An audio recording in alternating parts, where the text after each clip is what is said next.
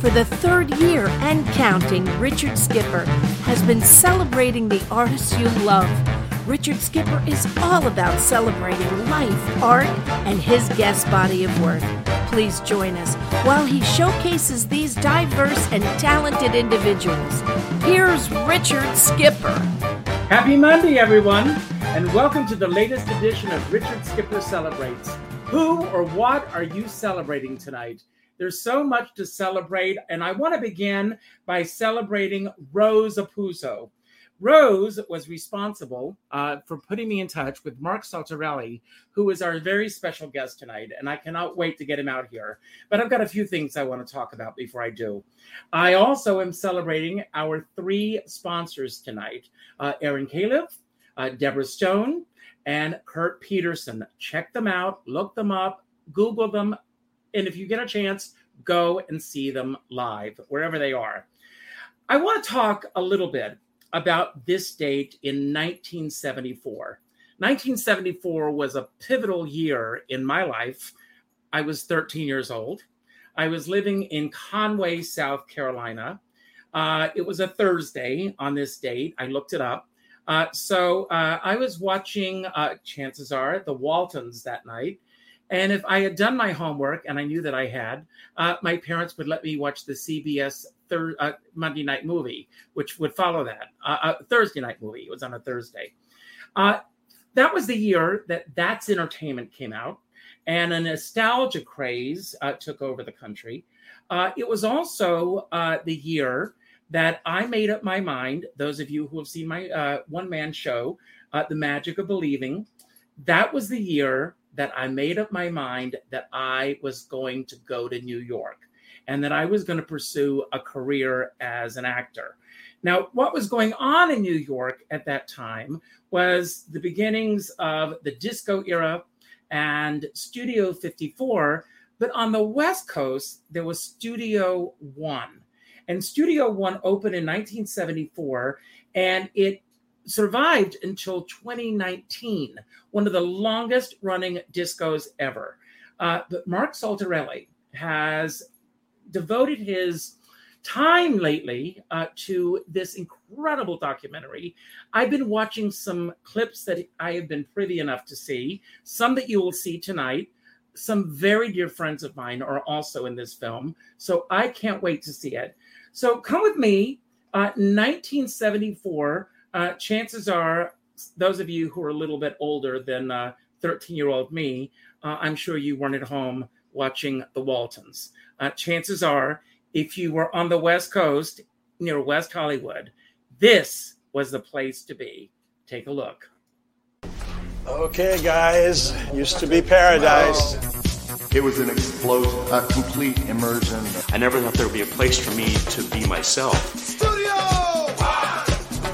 Anybody who tells you that they were there in the 70s and remembers it wasn't there. You were in the middle of a group of the most beautiful men you'd ever seen. You could feel the energy move throughout the whole room. When you crossed over into the threshold of the dance floor was a kind of alternative reality. It was really my entrance into life. I was wide-eyed. It was Hollywood.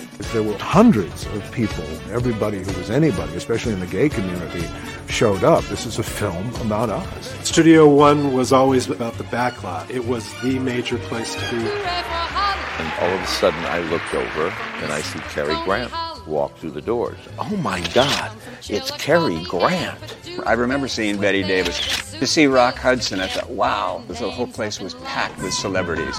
The show that we've been doing in New York, we did it here at the Backlot. Something's going to happen when you played here. Women had to have 3 pieces of ID. Open-toed shoes were not allowed. No open-toed shoes. There was discrimination against blacks. Protests began almost immediately. These protests were broad range, and almost any given time, there was 1 or 2 people standing outside. People just were slipping away, and I was singing at all these memorial services. There was an extra layer of security. We didn't know whether mayhem and chaos were going to ensue. The fact that they made the decision to bring me with them the night of the fundraiser, if something's going to happen and the place is going to get blown up, at least we're all there together. They're talking about demolishing the whole thing. All these years. As soon as it went public, we started to hear from folks. What do you mean you're tearing it down? They're going to destroy the building. It's going to be history. They won't be around anymore. In the 70s, we were behind closed doors, no windows, dark alleys, a secret society. I'm ready for a bottle to come at us any second now. But that doesn't happen anymore. Star Search would call us up and say, could you try putting this person in your show tonight? And this big dream was all just starting to fizzle. There are 3 things that change everything: plague, famine, or war. We were experiencing plague. He used to always say to me, don't tell me there's not a war on. I've only loved 3 people in my life, and he was one of them. Love this shot. It really captured him. I see all of these people that I used to dance with at the clubs who are now deceased. This is 30 years later, and I still get very emotional about it. This night had to happen. Cannot overstate the historical impact of this building. If these walls could talk. West Hollywood lost 10,000 people, and their spirits are still here because this was the place where they were happiest. God bless Studio One forever.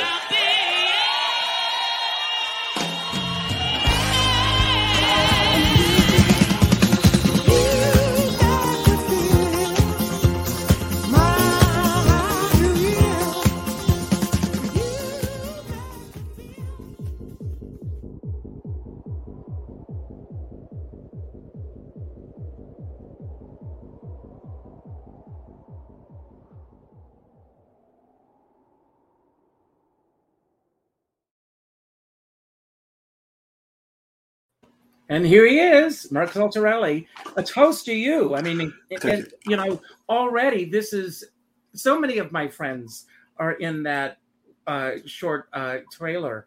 I can't imagine the rest of the film. And as I said in my introduction, thank you for sharing clips with me. You are, I mean, first of all, there's no way that you were at this club. Oh, I absolutely was. Yeah. I went to the University of Illinois in 1980-82. And then what was my dream, my entire childhood living in Peoria, was to come out here to Los Angeles. And so I managed to do that. And I finished my film degree at Loyola Marymount, a good Catholic boy. And then every weekend I would go over to West Hollywood, and not every weekend, but, you know, check out Studio One. And it was a bit intimidating for me, I must admit. I was a lot more shy than I am now back then, but I just enjoyed kind of watching the show. It was quite a show going on.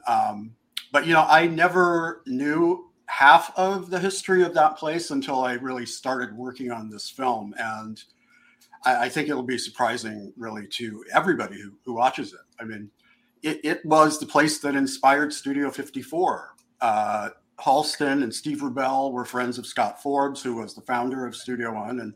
And they came and they saw it and they said, you know, let's do something like this in New York. Of course, you know, that lasted 3 years. Studio One lasted 19 years. Right. And Studio One was for gay men. Scott Forbes tried to keep the women out, and he didn't really like having people of color. But, you know, it was a different era. And that's part of the film as well. So, but wasn't it true that as he was trying to keep a lot of the Black clientele out, Black artists were performing there? Yes. Yeah, Sylvester, of course. You know, if you were famous enough, it's fine, right? I mean, that's the way it is everywhere back then. Well, that's you know, Sammy Davis Jr. There's also a new documentary that's just coming out about Louis Armstrong and the prejudice that he experienced throughout his entire career, which is, I mean, we know that that was all going on, but this film is really shedding a light on it on a level that has never been shed on that career. I know that Pearl Bailey, when she was touring with Hello Dolly, when she was in Philadelphia, most hotels would not allow her to stay in the hotel, and she was leaving this company. It's hard to believe, you know, we're kind of regressing backwards now, it seems, but the future, who knows what the future will hold.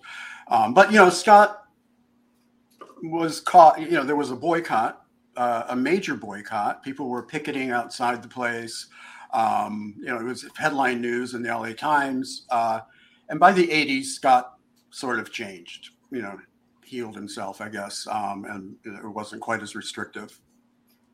Well, there's so much more to you than this film, which we're going to get back to in just a moment. I began my shows, as I've done in the past, by asking for a photograph of you as a 5-year-old. And the reason that I asked for a 5-year-old's photograph is, to me, the 5-year-old is the purest self. It's before life begins to tell you who you should be or who you shouldn't be. Teachers start telling you who you should be or who you shouldn't be. And this photograph, I mean, I just look at this and just that face, So I know from what you told me in the description with this photo, but if you can tell everyone watching this, and just amazing, you and your brother, what you were doing at such an early age. Yeah. Well, my father was a professor, and he was still getting his master's degree. And we lived in Rome for a couple of years between the ages of, I guess, 5 and 7. And my mother, I guess you would call her a stage mom. Anyway, she hooked us up and got us an agent, and we started doing commercials. I was thrilled. It was a little bit of a Baby Jane situation, maybe, because they wanted me more than my brother, but we won't get into that. But we... you didn't get into a car with him or anything? No, we didn't do all that. But those are literally my first memories of being, at Cinecittà with the hot lights. And one of them, I ran in, it was like a basement with a washing machine. I ran in and my mother picked me up and put me on the washing machine and ripped my shirt off. And I had to do it like 20 times. Another one wasn't such a good memory. We were by a fountain and a piazza, and it was for Vicks cough drops. And I was holding a balloon and I sneezed and the balloon would go up in the air. So apparently I was doing something wrong because the guy holding all the balloons for the multiple takes ran out. Oh my! And I was screwing up all these takes. But anyway. But the thing that I really want to get to is that you also appeared with Gina Lollobrigida. Yeah, that was like the first one. I have no memory of that one. She powdered my butt. And that, my folks, is how you get into show business. There you go. But I love this photograph is also because this photograph to me symbolizes, I'm going to assume, late 60s or early 70s, because the large TV set, we all had this. A TV set was a piece of furniture in our households. Even though you were doing commercials and everything, you said that being under the lights and everything, you were drawn into that world. What was it specifically that was pulling you in, and what specifically did you want to do in that world? Well, I could get into the therapy part, but let's not go there. No, I mean, originally I wanted to be an actor. Yeah, I wanted to be a star. And then I kind of realized, I'm probably not going to be able to do that. I did do some plays in high school or whatever, but I fell in love with filmmaking. I didn't ever really picture it as a legitimate career path until I went to college and at the U of I in Urbana-Champaign, and I found this film class, and I started seeing classic films and understanding film on a deeper level, and it was like a whole world just opened up to me that I didn't even realize was there, and I knew that's where I wanted to go. Originally, my plan was to be a broadcast journalist, and be a news guy and that kind of thing. But I thought, there are no gay people who are anchors. Obviously now, just about everyone. Well, everybody gay, now. So it might have been okay. But, come to New York, Mark. But at that time, you just didn't think there were any. Right. But, it's very similar, broadcasting and putting together stories and storytelling. That's always been what I wanted to do. And eventually I moved and finished my film school here at Loyola. And my grandma helped me and Loyola had the most incredibly beautiful boys everywhere. It was like, compared to Peoria, it was like eye-opening. And that's where my life went. And I worked for Canon Films after graduating from school on a lot of really low-budget films, well, medium to low budget, and just kept working on it in various capacities, post-production. And for the last 25 years, I've sort of been my own independent filmmaking production company, made about 7 shorts that have been in festivals everywhere, and some documentaries. And I do a lot of corporate and videos, to make some money, because, obviously passion projects means not much money usually. And 3 years ago, so this thing came along and changed my life in a lot of ways. Well, I want to, go back for a moment. You've done both narrative films and you've done documentaries. I'm a huge documentary film fan. I when I'm searching for films, documentaries, when I go to Netflix or Amazon, I always look to see if there are any new documentaries out there. It's just a genre that I'm crazy about. I love the history. I love learning about it. What is it about documentary films that pulls you in? Well, for me, a documentary is a narrative. It should be called. It shouldn't be called narrative filmmaking, and it should be just all narrative. It's just using real people and real events. But you have to kind of structure it as if it's a story being told, just like a cinematic story. That's how I approach it. And it's just, it's about real people, about real things. And if it's produced properly, then you feel like you're watching a movie, and heightened. And it was just a joy. My kind of primer, I guess, for this, I did a short documentary for Michael Childers. You know Michael? Oh, yes, of course. Yep. I've been friends with Michael for 30 years, possibly. I met my husband at his and John Schlesinger's house up on the top of the world. And I've been working with him on his one night only shows every year and doing all kinds of things. And he wanted to make a documentary to go with a museum exhibition on Warhol. And so he asked if I would do that. And he got all of his friends from the Warhol days, like Ed Ruscha, the artist, and Cherry Vanilla, and all of these incredible people who knew Andy Warhol personally.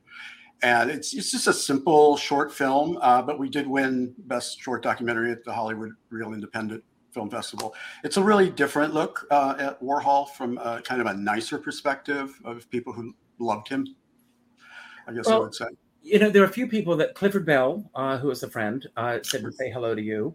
Frank Folletti, who is watching, they send their love. And also a dear friend of mine, who is actually a neighbor of mine, believe it or not, sent a message that I'm going to share with you. So here she is. Hey guys, it's Celeste. Happy day. I know you're having a good time with Richard. He does a great job and a great service to our community in learning the history of people.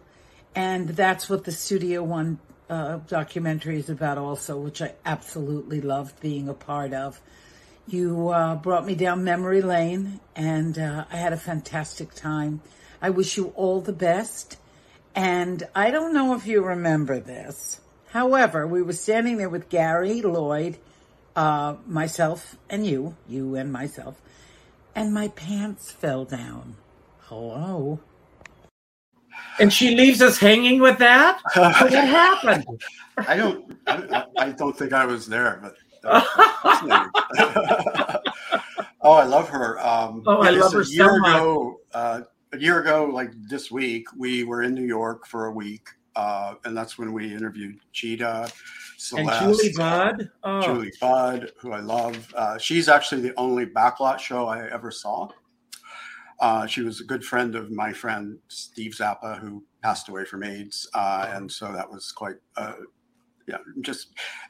Felipe Rose of Village People, yes, and Brian Lane Green, and so we got all of the New York people in that week, and that just really, finished the film. I knew that we could not make this film without Cheetah. And my God, I was just so thrilled when I found out from Rosie, her assistant, that when she heard about it, that she was just so excited because she wanted to tell her story. She is the reason that the backlot was the backlot. I mean, she, as you'll see in the clip, she made it.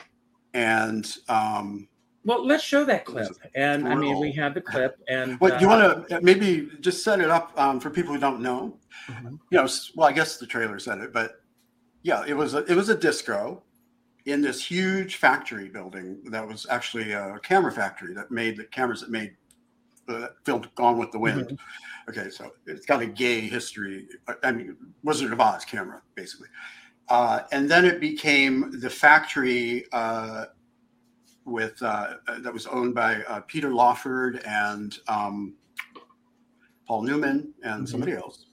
Anyway, and then it became Studio One in 1974. So it was this huge, ugly factory with, on one side was the disco entrance, and on the other side was the backlot theater. And in the middle of the parking lot, there were these stairs where all of the celebrities would enter. The stairs are a really important part of our film, both because that's what people remember.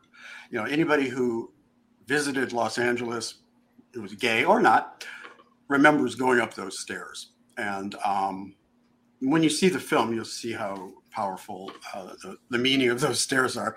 But anyway,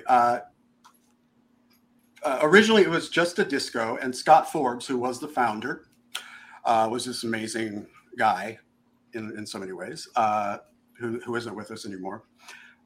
He saw that the other area was kind of dead, nobody was going there, so he wanted to, you know, make some money with it. And they decided to start a showroom, and it really wasn't going anywhere until Bob Fosse had a heart attack, and that's where this clip takes us. Yes, well, we're going to show this clip now. Here it is, Cheetah Rivera. When I was in Chicago with Gwen Verdon, Bob Fosse created, I think, a piece of genius work. Well, we were all called in on this specific date. Well, we found out then and there that Bobby had just had a heart attack. Now, what do you do? Most of all, is Bobby going to be all right? Everybody was out of work on Chicago for about 3 months. Eliza decided that this would be a good time for Cheetah to put a nightclub act together. Eliza was married to Jack Haley at the time. Jack and Eliza said, why don't we do a nightclub act? And I said, I can't do a nightclub act. I don't have one, first of all. Second of all, there are people out there, and I have to play me?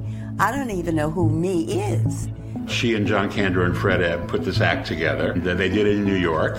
And then they said, it's got to be seen by people in L.A. So Liza Minnelli and Vince Minnelli booked a room for Cheetah Rivera to come to West Hollywood. When I got out to California, there was this great dance hall, and guys were dancing with guys. We came through the dance hall hearing that music and that thumping and that joy. You can't walk through, you have to boogie.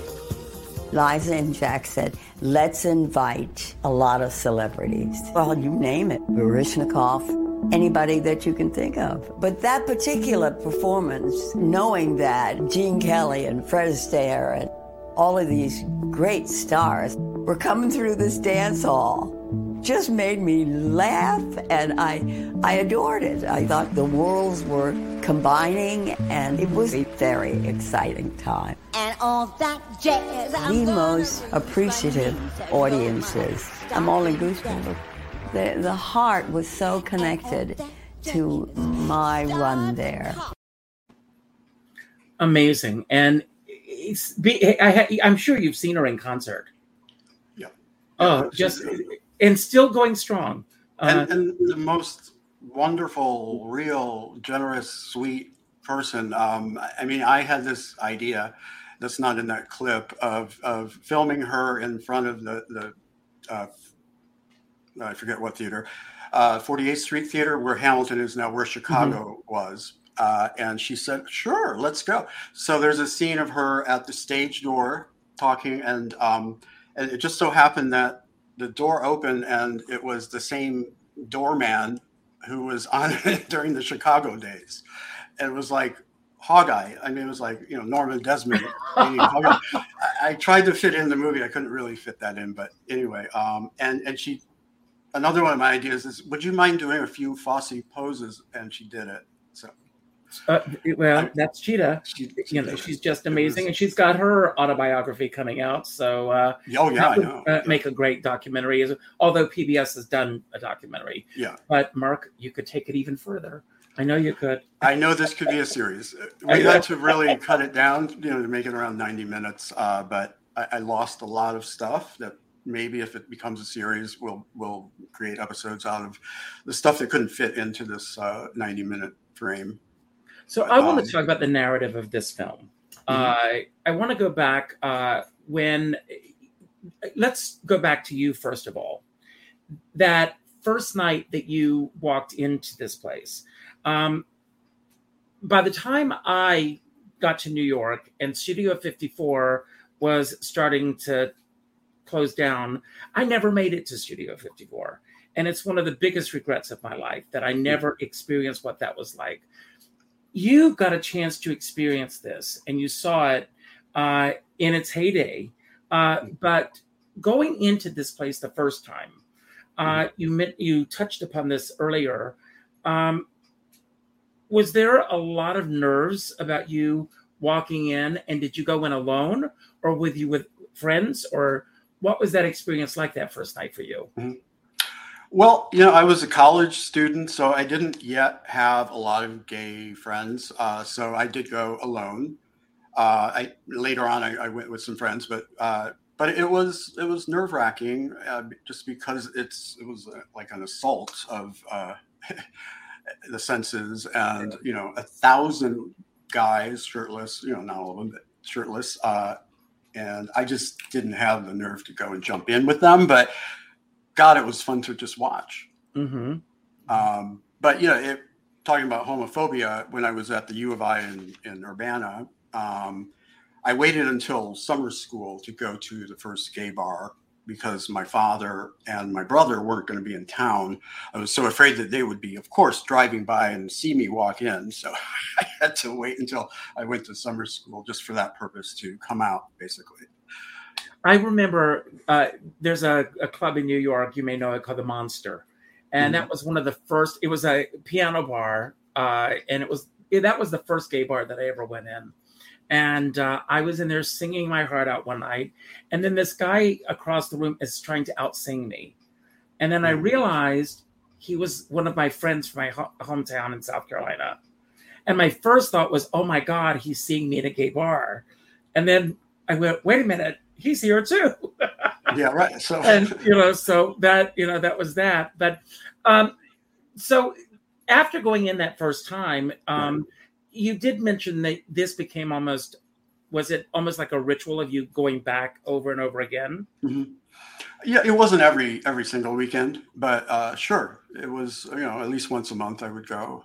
And I had a boyfriend later in the 80s. I don't know if I should say that, but Scott Forbes liked the kind of guys that I had a boyfriend, younger, blonde. And anyway, he met Scott and then he dumped me. So I kind of had a aversion to going there after that happened. Wow. Well, I can understand that. And this movie is not, I'm not trying to trash Scott Forbes because of that. Trust me. It's just well, obviously you're making this homage. We're not trashing. Yeah, so it's an homage. How did the film come about? Was this something that was always in the back of your mind that you wanted to do? Or did someone approach you and say, this is something I'd like you to take on? Yep, not at all in the back of my mind. In my mind, Studio One was great, but I thought I had no idea what happened all those years before I went there. But Clifford Bell, who you mentioned, who I work with, I film a lot of his shows. Project Angel Food. I just want to get that out there. Project Angel Food. He got involved in that as well. He does the barber show. I'm sure you've heard of that, which was fabulous last year. And I became kind of the cabaret videographer for a while. It just happened. Anyway, that's what I was doing for a while. And it was fun. But anyway, Clifford introduced me to Lloyd Coleman, who was a producer of Monday Night Live in the 80s with his partner, Gary Steinberg. And Lloyd was working, the city, the building was set to be demolished. And in order for the developer to get permission to build this huge development called Robertson Lane, they had to bring it to the community. And the community kind of rose up, this lost generation of gay men who came of age. It was a place where they could feel safe in this world that, it wasn't safe, especially in the early days. I mean, it was just the police harassment was everywhere. Before Studio One, gay bars were shuttered. They weren't open.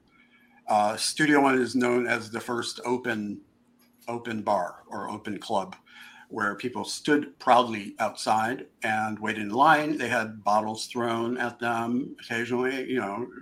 Cars passed and they were yelled faggot or whatever. But that was the first time that they weren't like sneaking in the back door. And so, to Scott's credit, that was what he really started. So where was I?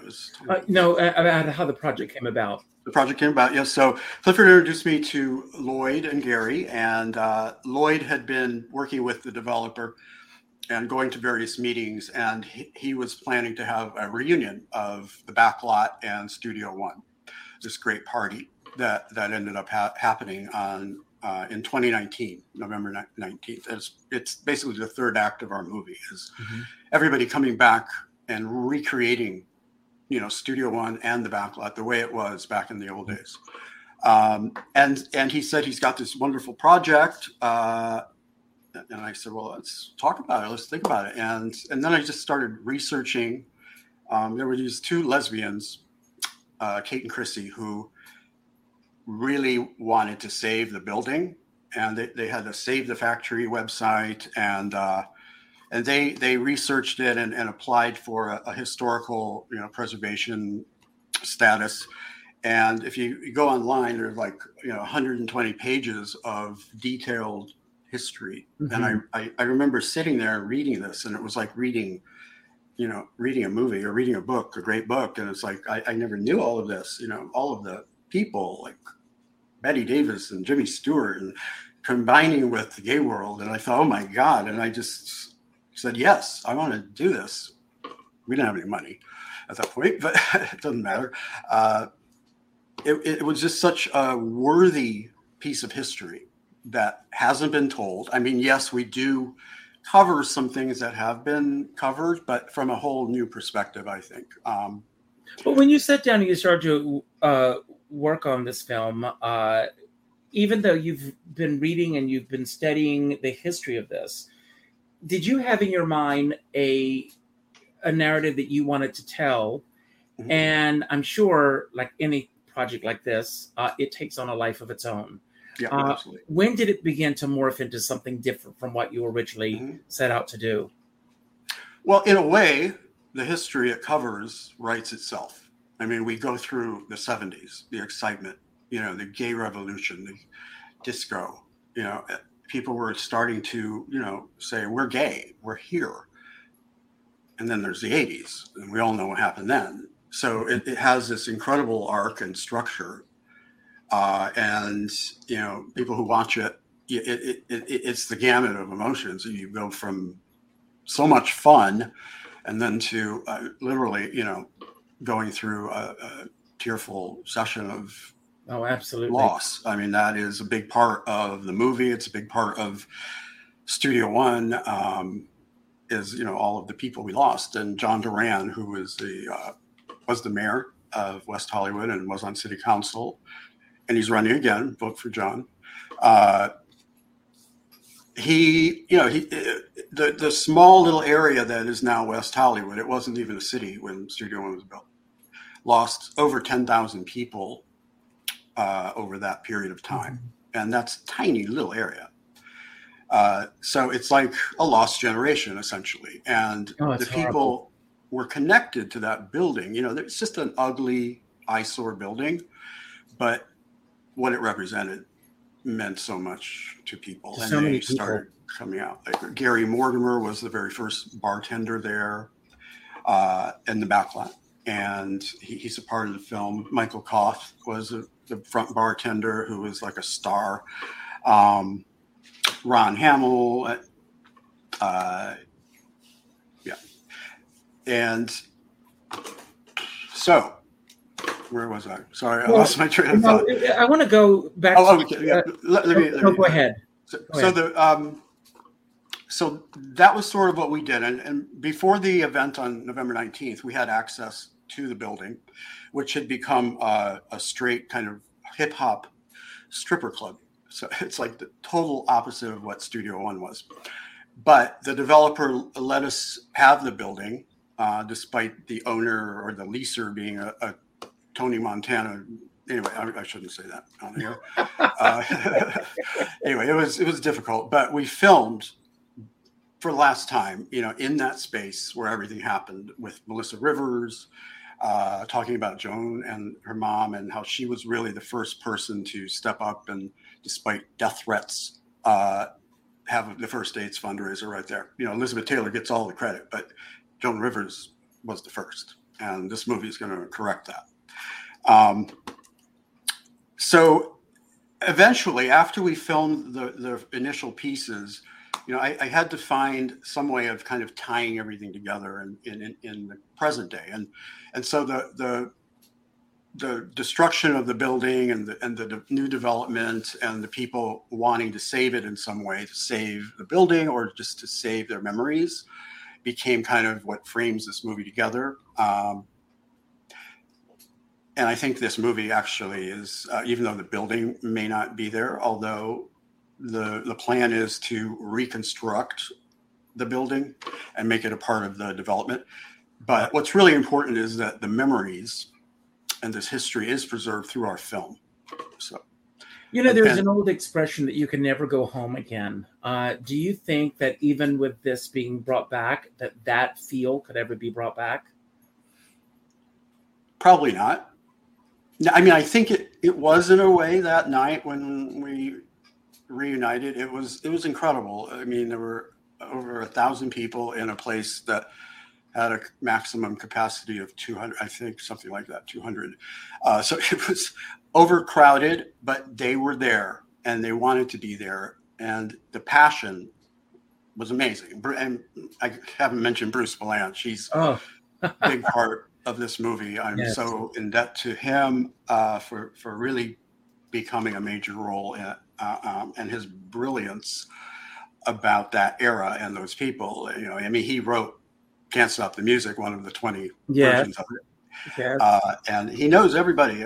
Worked with Bet there and had a thing for Scott Ford. So he is Studio One.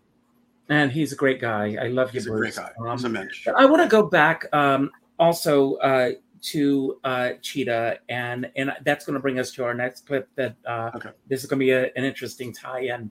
But Cheetah, you mentioned all these stars that came in. And this was at a time when there was still, this was pre-AIDS, but there was still the stigma, as you mentioned, with the death threats that Joan Rivers received, of associating with homosexuals, not gays, homosexuals, as it was being in the news. That's how it was reported.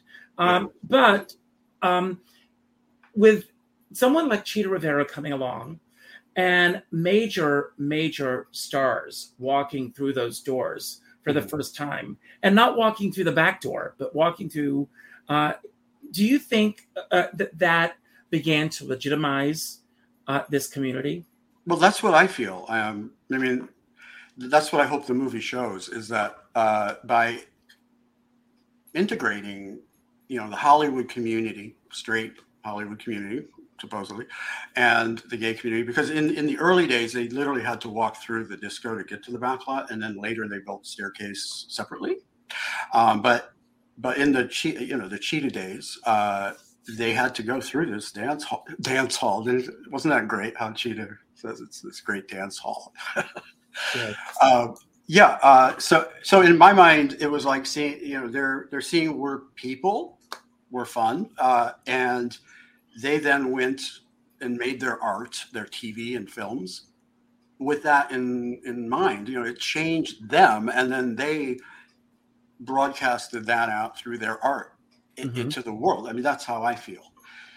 Maybe that's going a little over the top with it, the importance of it, but I believe that. No, I think it's very important. And I want to talk about this next clip that we're going to show, that I love this segment, and I can't wait to see the bigger segment. And that's Betty Davis. Yes, and I got to direct a movie with Betty Davis in it. So, so Betty Davis coming here.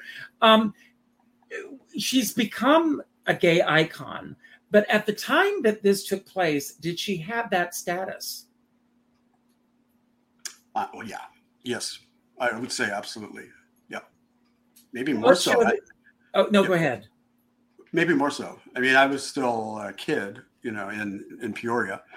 But it was, they had a lot of things that went out. And before we show that, I mean, they had the Tommy premiere that was live on ABC TV. Yes. And so what introduces some of these segments is a little animation of a kid watching that TV that I showed you the photo of. That's me watching Studio One coming through the TV to me in Peoria, and me then dreaming that I'm going to go there someday. You're telling my story, Mark. So hold on one second. Here's the Betty I should Davis set the clip up. Alan Eichler was a producer. I'm so glad we hooked up together. And what's not in the clip, Betty Davis was being honored by the AFI in 1978, the AFI tribute. And Geraldine Fitzgerald, of course, starred with Betty in Dark Victory. And Alan arranged, since Geraldine lived in New York, arranged for her to book her nightclub act at the Backlot a week after Betty Davis's event, because she was coming out here anyway. And then Geraldine asked Betty, well, would you introduce me? And she agreed to introduce her, which was like a thrill that Betty Davis was going to introduce Geraldine. And the rest, I think, is in the clip. Okay. This is a great clip. I love this segment. You'll see the stairs, too. Yes. This is wonderful. Going up to the backlot, the steps were lined by, I think, every gay person in West Hollywood who wanted to see Betty Davis. This throng of gay people cheering and screaming. Betty Davis's party that night included Olivia de Havilland, Paul Henreid. I invited Gregory Peck, and I got a phone call from his wife if it was possible to bring their friends as well. And the friends turned out to be Kirk Douglas and Roger Moore. Charles Pierce came that night, and that was the first time he ever actually met her face to face. And it was like the thrill of his life to meet Betty Davis. So that night when I went up to Betty Davis to explain what we were doing, she acted like it was the first time she heard that she was going to be introducing Geraldine. And she was angry. She was kind of stern, and I wasn't going to argue with her. So I said, well, that's all right, and I started to walk away. And that's when she stopped me and she said, does Geraldine expect me to do it? And I said, yes. And she said, well, then I'll do it. Once she agreed to do it, she was fine. And in the picture you can see I'm directing her. I'm directing Betty Davis on what we're going to be doing. And she did a nice introduction. She got a lot of applause and she went back to her table, and then Geraldine started her show. And when it was over, Betty Davis jumped back on the stage, which was not planned. And she said to Geraldine, what a world you've given us tonight. It was amazing. And that, of course, is Alan Eichler, a good friend. So it was good to see him on this as well. He has so many stories. Incredible stories. But to have his story along with the real photographs of that Backlot show in the 70s, because for so long working on this, I thought I'm not really going to get any photos or archival material from that era, which was the great era. It kind of went down a little bit in the 80s, slowly started to slip from the golden age. So that was an incredible find, and we now experience what it was like to be there with Betty Davis. It's amazing. It's like that segment from A Star Is Born where they reconstructed those clips. So you get a chance to be there that night. This film is a 90-minute film, but I can only imagine the amount of footage that you have beyond that 90 minutes. How do you whittle it down to 90 minutes? Well, the original cut was 2.5 hours, and that still didn't include everything that I have. It wasn't easy, but I've been working with some great producers who I want to give credit to: Stephen Israel and Michael Alden and Michael Roth, and our angel Gary Carno and Polly Perrette and Andrew Sklar. I just wanted to mention that. Michael Alden and Stephen Israel have really been helpful in kind of focusing the narrative. And basically, I wanted to go off on, of course, so many stories, but you have to stay focused on what, specifically relates to the story we're telling. And it was hard, but after 2.5 years, it became less hard to remove some things. But I think the essence of everything is still there. And, this is the era of series for streaming services. I have enough to make at least 6 episodes. The movie would be 4, and we have at least 2 more episodes from stuff I had to cut. Fingers crossed. We could expand on, all kinds of things. It could be a huge, never-ending narrative series. So is the film itself completed now? Yeah, actually, literally last night I got the Sundance version, which is as close as we could come to being finished. It's still considered work in progress. We're working on the color, and we need to, fix the mix a bit and do a few more things. But the story is there. It's locked. It's not going to change. And so that's our first submission to Sundance. They get 5,000 premiere submissions every year, and they select 100. I've submitted every single film, and I call it the rite of passage because they pass all the time. But in this case, I really think we have a shot. Oh, I certainly do. And if we don't, it'll find its home. I know it will. It'll be in every gay festival for sure. When you began this project, it was pre-COVID.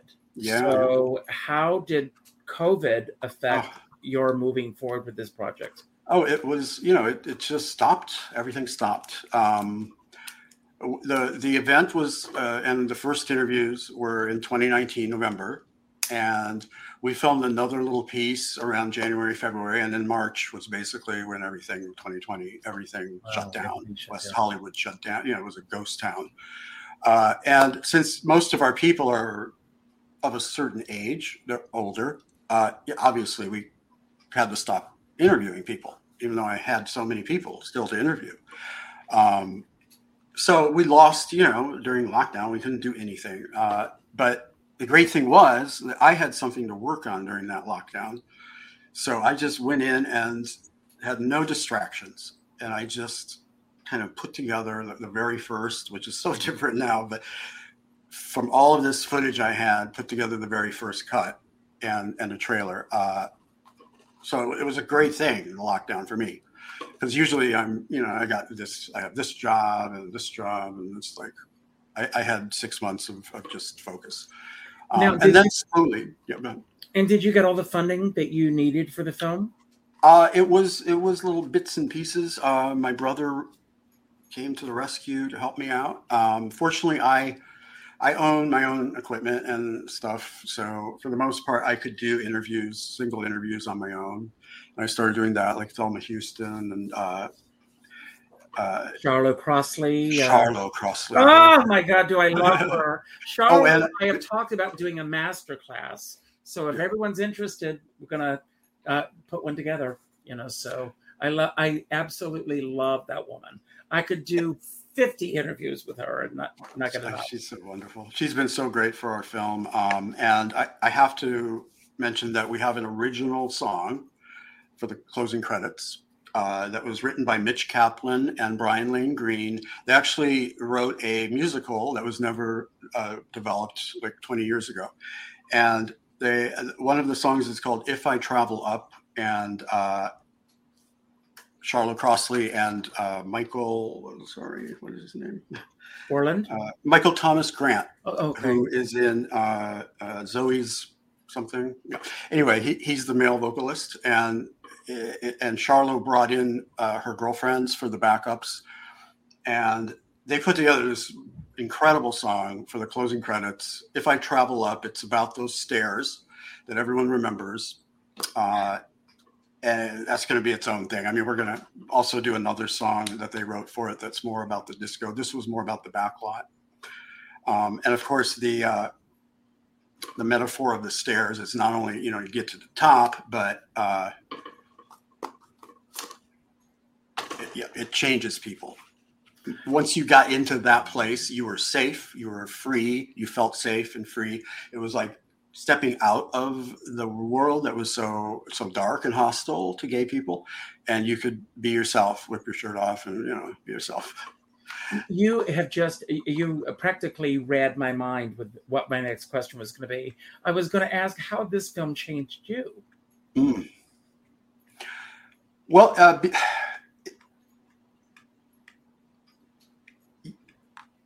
I mean, I've learned along with, making the film, I had no idea what happened in the 70s, So I have a greater appreciation for what people before me went through to get to the place we are. I think the current generation kind of doesn't have a clue what we went through. And of course, I came of age in the 80s. Literally, I saw the first AIDS news report. You and I both.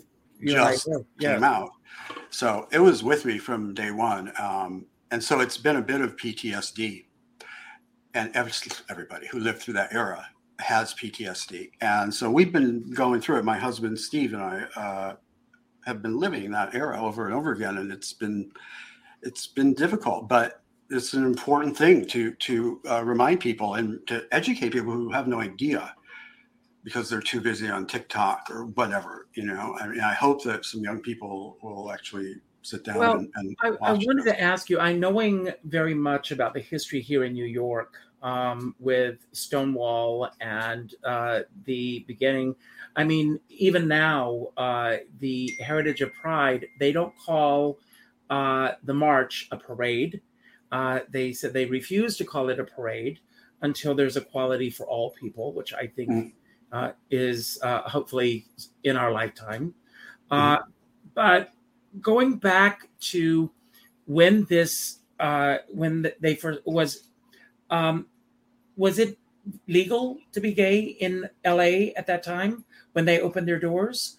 Because I know that in some areas in New York, you could lose your job. You could, I mean, if somebody saw you walking into this venue, that's all. You could lose your job. You could lose everything. Well, the reason that all of the gay bars came up in this community, West Hollywood now, it's called, it wasn't back then, because it was an unincorporated area outside of the jurisdiction of the LAPD. So the county sheriffs, they were much more easy on gay people, lenient, if you will. But that's why West Hollywood is there, because it wasn't a part of the LAPD. So, so it was somewhat safer, but sure, homophobia was rampant. Police brutality, it was rampant. We have a story, Harlan Bowl. Do you know Harlan Bowl? Do I know Harlan Bowl? Yeah. We speak every day almost. But before I forget. Where's that's that's Carol Channing.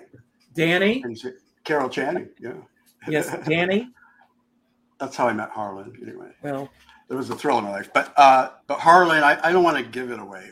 He has an incredible story that kind of addresses that. No, go ahead. I'm sorry.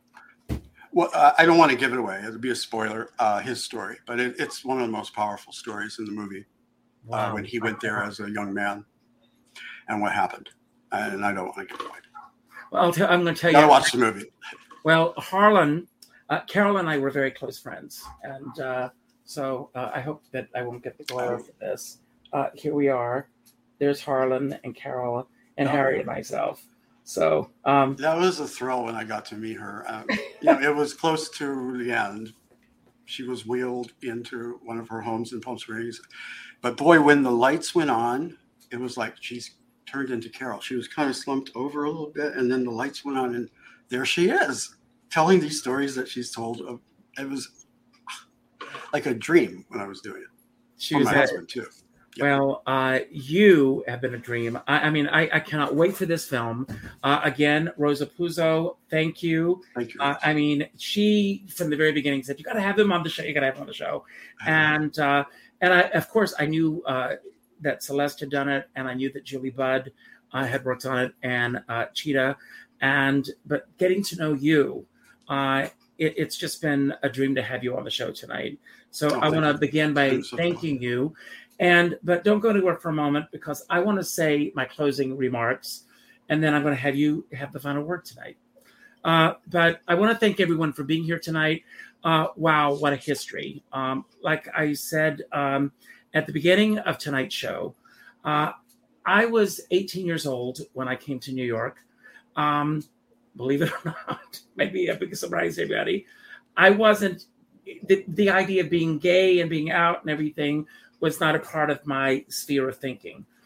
So by the time that came along and I became comfortable being who I was, and I started going to clubs and everything, front page headlines every day was AIDS. And it scared me, and it kept me in check.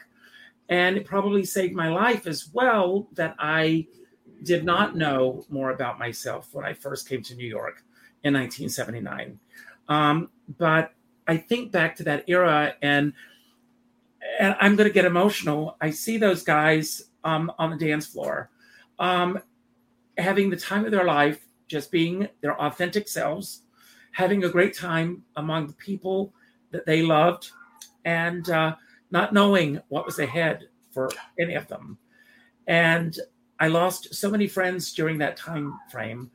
But that music, and like I said to you before we started today, I went on to my device, I won't mention her name, and I asked for a playlist of the top 10 disco songs from 1974 in preparation, because I wanted to go back and hear in my mind what was being heard on the dance floors as people were going into Studio One.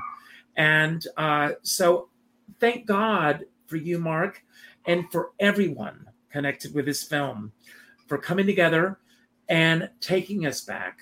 Howard Tucker says, who says you can't go home again? You're going to take us home again. And you're going to allow all of us the chance to experience this film. I want to let everyone know that I will have as many details. Marc and I will stay in touch. And as developments come up with the film, I will be putting it out there, letting you all know about it. And maybe we can get a group and go together to see it. I would really love that. Or you'll come to New York and we'll do a talk back together. I would love that as well. So I'm sure we'll be screening in New York next year. So we'll definitely have a party then for sure. I can't wait, but I always choose a word each day, and the word that I chose today was wisdom, because if we take the time to remember where we've come from, it will help us to know where we're going. And so again, thank you all for being here tonight. If this was your first time here, I hope it will not be your last. Please, please, please leave a comment on my YouTube channel after the show. Let us know what you think about this show. Share this with your friends. Tell others about this, and spread the word. Advertising is great, and thank you to my sponsors, but word of mouth is even better. Not only for me, but for Marc. Let other people know about this project, because it's very important that we get the word out, as it's going to be the hit of the Sundance Festival. I know that. And beyond. So I also end every show by telling everyone to go out and do something nice for somebody else without expecting anything in return. Go to your Facebook friends list and reach out to the fifth name that pops up, and reach out with a phone call. Not an email message, not a text message, not a private inbox message, a phone call. and let that person know what they mean to you. Mark and I know all too well how quickly those that we loved were no longer there. We have the moment to do that. It's important that we do that. So reach out with those phone calls.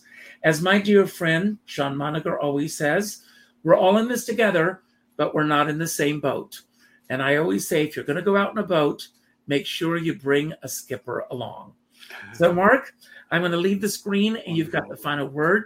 Anything you want to say about anything that we talked about tonight that you want to build upon? Anything that we didn't talk about that you wish we had? Or just any final message you want to leave everyone with tonight? I thank you for the gifts that you've given to the world and that you will continue to give. Thank you for this project. It's all yours. Thank you. I appreciate it so much. Thank you, Richard. It's been a joy. Yeah, I mean, we have to, as difficult as it is, we have to remember where we came from and all the people that we lost. And, it's not easy to go to those places, but keeping their memories alive is important. I hope you can be connected to our film. We still do need to actually raise money to pay for our music licensing. So if you'd like to make a donation, we have a film collaborative website that you can go to and make a donation, and also a GoFundMe website. And we're planning to have some donor screenings. If you'd like to be involved, I'm sure we can get connected that way. My website is my name, marksaltarelli.com, if you'd like to check it out. And thank you so much, Richard. This has been a pleasure.